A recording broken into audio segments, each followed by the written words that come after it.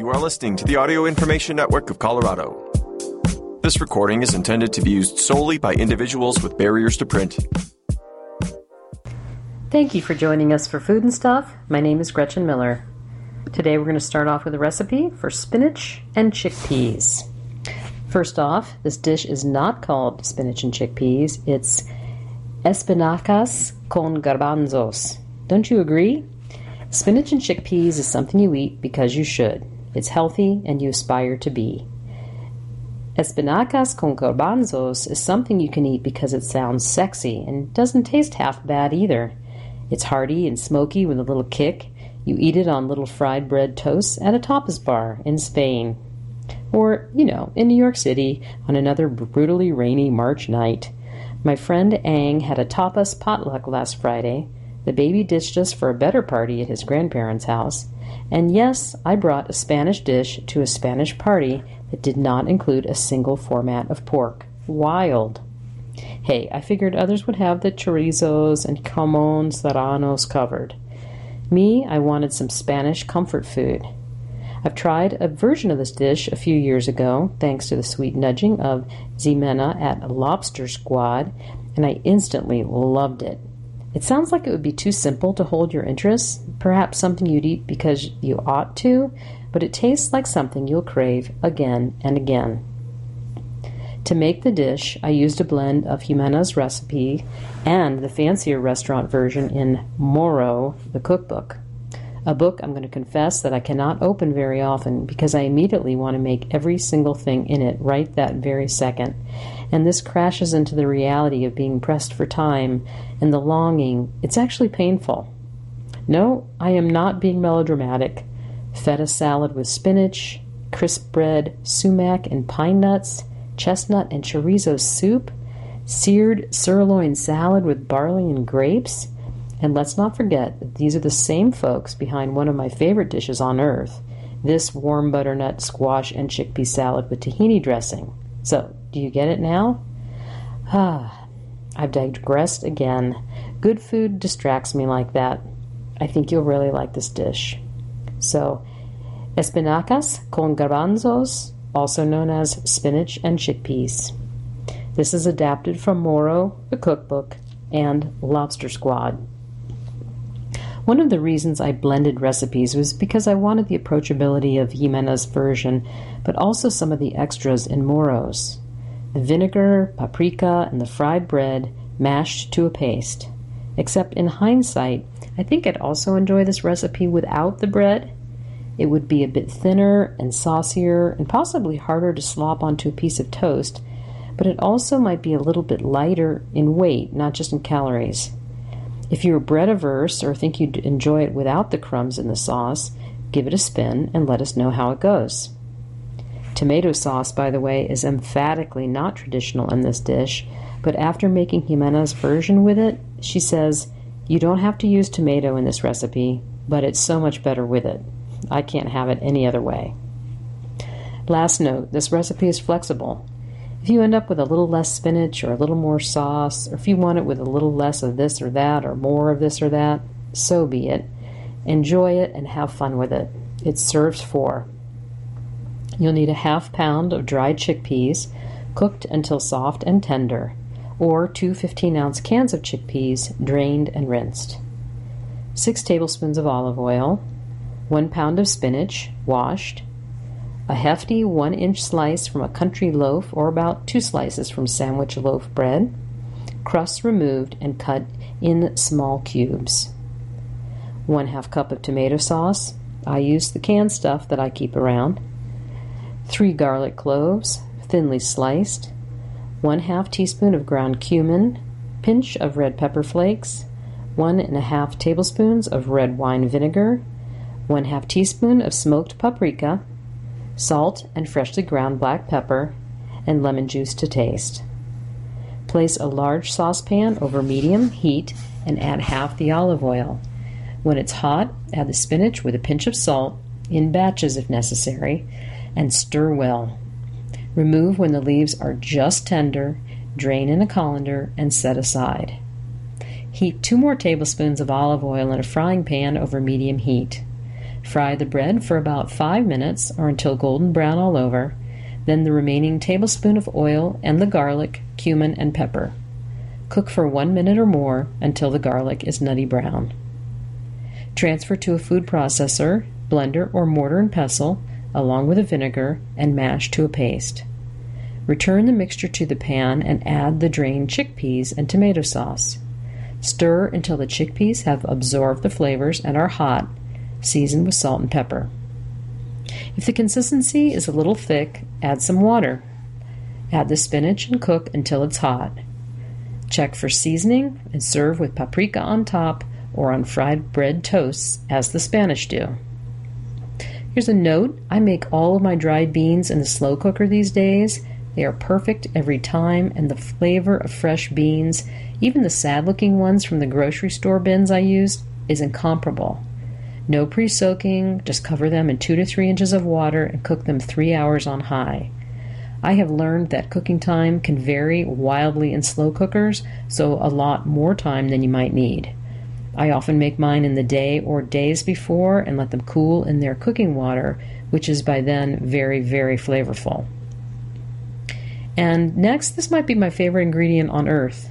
It's amazing on eggs and potatoes too, and if you can't find it locally, Amazon and Penzeys are among a bunch of places that sell it online, and that's for the smoked paprika that Deb's referring to. Next recipe, roasted squash and tofu with ginger, also from Smitten Kitchen. I didn't mean to disappear on you, but I intended to start the year with soup, as I always do. I made a lovely, but not lovely enough winter minestrone, and then a red lentil situation, but neither really seemed to spotlight worthy, and it can be hard sometimes, but I really don't want to publish anything here that I don't want to sing from the rooftops about. All of our time is worth more than that. While I was debating my next soup move, my friend texted and said, "Can you believe the wedding is 2 weeks away?" And I bolted straight up in bed because, well, no, I could not believe it at all. I mean, I knew I told her I'd make her wedding cake. We'd discussed the head count and flavors they liked. I had a loose idea of it in my mind and looked forward to really getting started on it in a couple of weeks.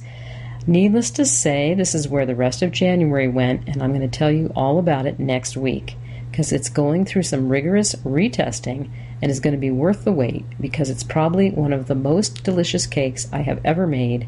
But still, let's never go on a break again. So the other kind of thing you miss very much when you're 3 KitchenAid bowls deep in buttercream is vegetables, especially those coated in salt, acid, and heat. And I received the wonderful Diana Henry's She's of Bird in the Hand and How to Eat a Peach fame for highly cookable recipes in her most recent cookbook, From the Oven to the Table, full of sheet pan-ish meals, last fall, and my favorite thing happened. I immediately bookmarked 4 dishes. This is what we always hope that will instantly shake off a cooking rut that we may not even have realized we were in at the suggestion of something new. I made the salsiccia con patate e pomodoro, wonderful. Melting baked onions, I think I overcooked them, but the potential is definitely there. Toad in the hole with leeks and cheddar, that'll be coming soon, and a Persian spiced spatch-cooked chicken, ditto. And now this. This is fantastic. I have never combined tofu and winter squash before, but it was my loss. Both are coated with a soy sauce honey-ginger mixture, plus chili flakes to taste, and roasted halfway, and then you spoon a lot of garlic oil over it so it gets toasty in the second half of cooking, but it doesn't burn. When it comes out of the oven, you scatter it with a 3-fer of sesame seeds, scallions, and lime juice. And you guys, my 10-year-old asked for leftovers of this in his lunchbox today. I cannot offer a dish any higher accolades than that. Well, technically, if my much pickier 4-year-old had asked for it, I'd probably have to be carried out on a stretcher. But for our own sanity, we don't use 4-year-olds who routinely reject cookies as a yardstick for what is delicious. Here we go. Roasted squash and tofu with ginger and garlic. This serves 2 to 4. takes 45 minutes, and the source is Diana Henry's From the Oven to the Table. The book focuses on what we'd call sheet pan meals, but large sheet pans aren't as much of a thing across the pond, but roasting dishes, a little bit smaller, are.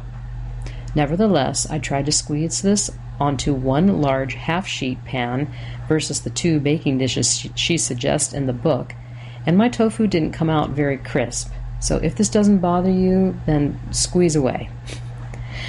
Please read. To ensure this recipe is gluten-free, use soy sauce or tamari labeled clearly as gluten-free. To make this dish vegan, use sugar or another sweetener instead of honey.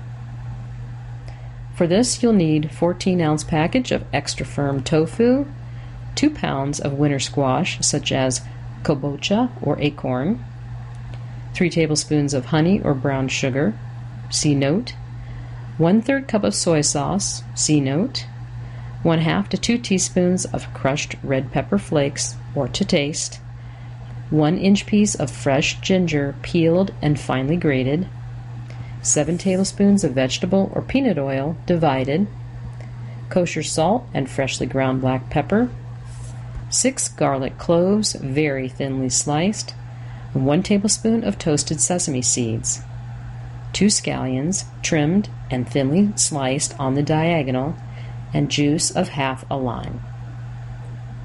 Drain your tofu and remove as much water as you can. There are 2 easy ways to ensure that your tofu gets as crisp as possible, but the first requires advanced planning. The first is that a dear reader has been pressing it. Get it? Sorry. Just trying for years. And freezing it. You can freeze your tofu as soon as you get home, still in the package or already drained. Once defrosted, it easily shakes off all of its water. You'll want to blot it though. And it even has a lovely texture, but this requires a little more planning. The second is a little faster, but some say less effective. Place your block of tofu on a few layers of paper towels with more towels over it, and even a tray or plate on top to weight it, and set aside for 5 minutes or until needed.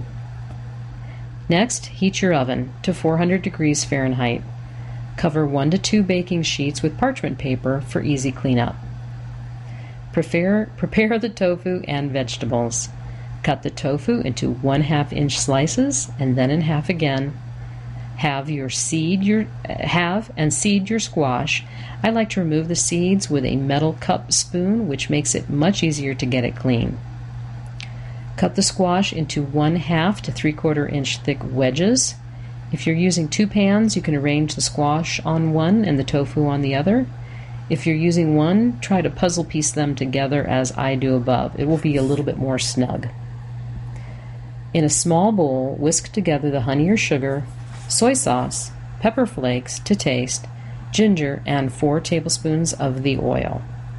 If you're using 2 pans, pour 2/3 of the marinade over the squash and 1/3 over the tofu, and turn each slice of squash over gently to coat it on both sides. If you're using only 1 sheet, then use all the marinade, coating the squash and tofu together. In all cases, season the squash and tofu with salt and pepper.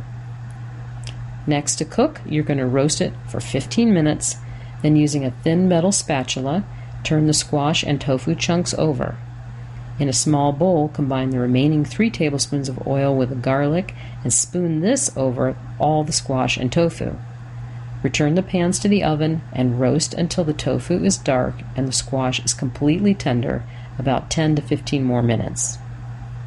You can serve directly from the pan or arranged on a serving plate. Scatter with sesame seeds and scallions and squeeze the lime juice over. It sounds absolutely delicious. I'm going to definitely try that recipe sometime. Next, cabbage, apple, and walnut salad. Today might have started off as pie for breakfast day, but I think we all know that the day after Thanksgiving is all about detox. Away with the heavy cream. Be gone, you cheesy gratins. Skedaddle, you deep, gooey casseroles, sticky sweet yams topped with charred marshmallows, and green beans with fried onions. Please don't make me eat that butter and drippings-laden gravy again, at least until tomorrow. Detox Day deserves its own dish, and though it's a tad late to get this one in for dinner tonight, I would like to offer up this cabbage, apple, and walnut salad as the antidote to the meal that sent us back to the store for more butter and heavy cream. Not once, but 3 times. Gasp my arteries! This salad is perfect. It has all the flavors of the season, but also a crunchy healthfulness, so missing from the week's main event. Oh, and also that slice of pie we know you're having for dessert anyway. Here we go. For detox, cabbage salad with apples and walnuts. This is adapted from Chez Panisse Fruit via Cookstar. The salad is great as it is, but I'm already itching to hack the recipe. I'd imagine that some snipped chives or perhaps a pinch of fresh dill would be great, or maybe some diced celery, or maybe even a tablespoon of creamy horseradish swapped for the creme fraiche. This recipe is infinitely tweakable. It serves 6. You'll need 1 small Savoy cabbage, 1/3 cup of walnuts, 2 tablespoons of cider vinegar, 1 tablespoon of lemon juice, salt and pepper, 1/2 cup of olive oil, 2 tablespoons of creme fraiche or heavy cream. We used sour cream, 2 apples, any kind, any crisp, tasty eating variety such as Sierra Beauty, Granny Smith, or Fuji, 1/3 cup of crumbled blue cheese. This is optional. You're going to preheat the oven to 375 degrees Fahrenheit. Tear off and discard the tough outer leaves of the cabbage, and then cut it in half and cut out its core. Slice the halves crosswise into a fine chiffonade. Toast the walnuts in the oven for 8 minutes, and while they're still warm, first rub them in a clean dish towel to remove some of the skins, then chop or coarsely crumble them. To prepare the dressing, mix the vinegar with the lemon juice, some salt, and a generous amount of pepper. Whisk in the olive oil and then the creme fraiche or cream.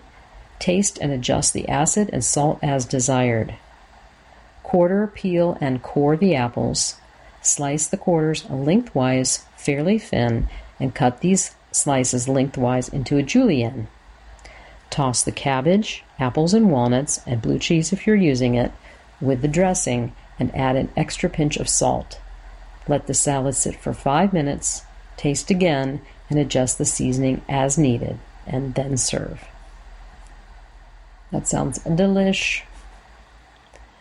Next, we're going to go, I believe these recipes come from Australia, and it's from delicious.com. Move over 2-minute noodles. This beef and udon dish will make your evening. Sesame beef with gochujang udon noodles. The ingredients for this: 400 grams of skirt beef steak, 2 teaspoons of sesame oil, 400 grams of udon noodles, 50 grams of unsalted butter chopped, 150 grams of mixed Asian mushrooms sliced, 1/4 cup of gochujang, which is Korean fermented chili paste, 1 tablespoon of tomato sauce, 120 grams of baby spinach leaves, 1 bunch of broccolini cut in half on the diagonal and blanched, and then chopped nori and toasted sesame seeds to serve. First, you're going to place the skirt steak on a large oven tray, season with salt flakes and drizzle with the sesame oil. Leave steak to stand at room temperature for 30 minutes or until the fridge chill has gone. Cook the udon noodles according to packet instructions, reserving 1 cup or 250 milliliters of the noodle water. Heat a lightly greased barbecue or char-grilled pan over high heat and grill the steak for 3 to 4 minutes on each side until cooked to your liking. Remove from the heat and rest, loosely covered with foil, for 10 to 15 minutes. Meanwhile, heat half the butter in a large non-stick fry pan over medium-high heat. Add the mushroom and cook for 2 to 3 minutes until golden. Remove and set aside, and then add the gochujang and tomato sauce to the pan and cook, stirring for 1 to 2 minutes until the gochujang is slightly caramelized. Add the noodle water and bring to a simmer, cooking for 2 to 3 minutes until the liquid is slightly reduced. Add the noodles, spinach, and remaining butter and stir until the spinach is wilted and the noodles are coated in the sauce. Divide the noodles among serving plates and top with sliced steak, broccolini, mushroom, and nori, and then sprinkle with sesame seeds to serve. Next, also from Delicious, we have a recipe for tuna and caper pasta with crispy breadcrumbs. I thought this sounded different and quick and easy. So you can make the most of canned tuna with this fresh and easy pasta dish. The ingredients are 150 milliliters of extra virgin olive oil, 1 cup of coarse day-old breadcrumbs, 2 teaspoons of dried Italian herbs, 2 garlic cloves, finely chopped, 2 teaspoons of fennel seeds, 1/3 cup of capers in vinegar, drained, 1/2 teaspoon of chili flakes, 3 95-gram cans of good quality tuna in oil, finely grated zest and juice of 1.5 lemons or more to taste, and 300 grams of angel hair pasta cooked to packet instructions. Heat half the oil in a nonstick fry pan over medium heat. Add breadcrumbs and dried herbs. Cook, stirring for 4 to 5 minutes until crisp and golden. Transfer to a bowl and set aside. Wipe the pan clean and return to medium heat. Add the remaining 75 milliliters of oil, then add garlic and fennel seeds. Cook, stirring for 2 to 3 minutes until fragrant and garlic has softened. Add the capers, chili flakes, tuna, and tuna oil, lemon zest, and juice, and stir for 1 minute to heat through. Then you're going to stir the pasta through the sauce and season and scatter with crispy breadcrumbs to serve. Sounds delicious. Our next recipe, also from Australia, I believe, is it says make the most of tomatoes with the summer pea dish, P-I-P-I, and this says peepees and spicy lemongrass tomato broth. I had to look up pea, and it means clam.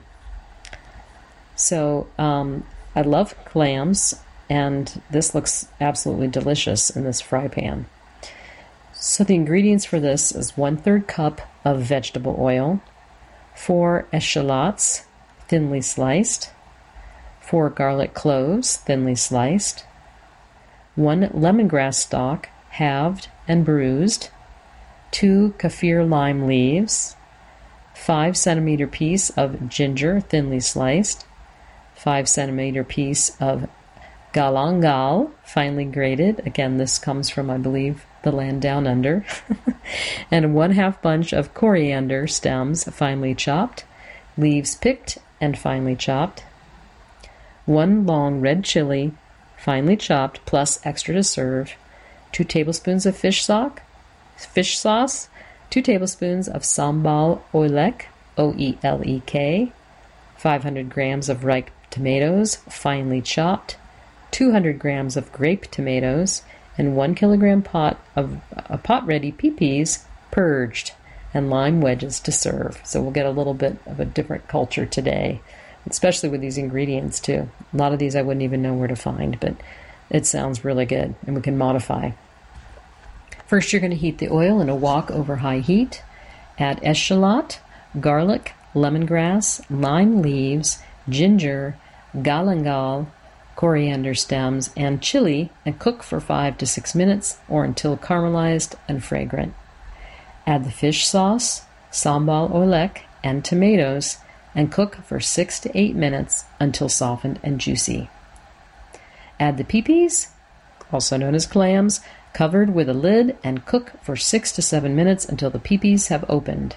Discard any unopened peepees and serve topped with extra chili, coriander leaves, and lime wedges.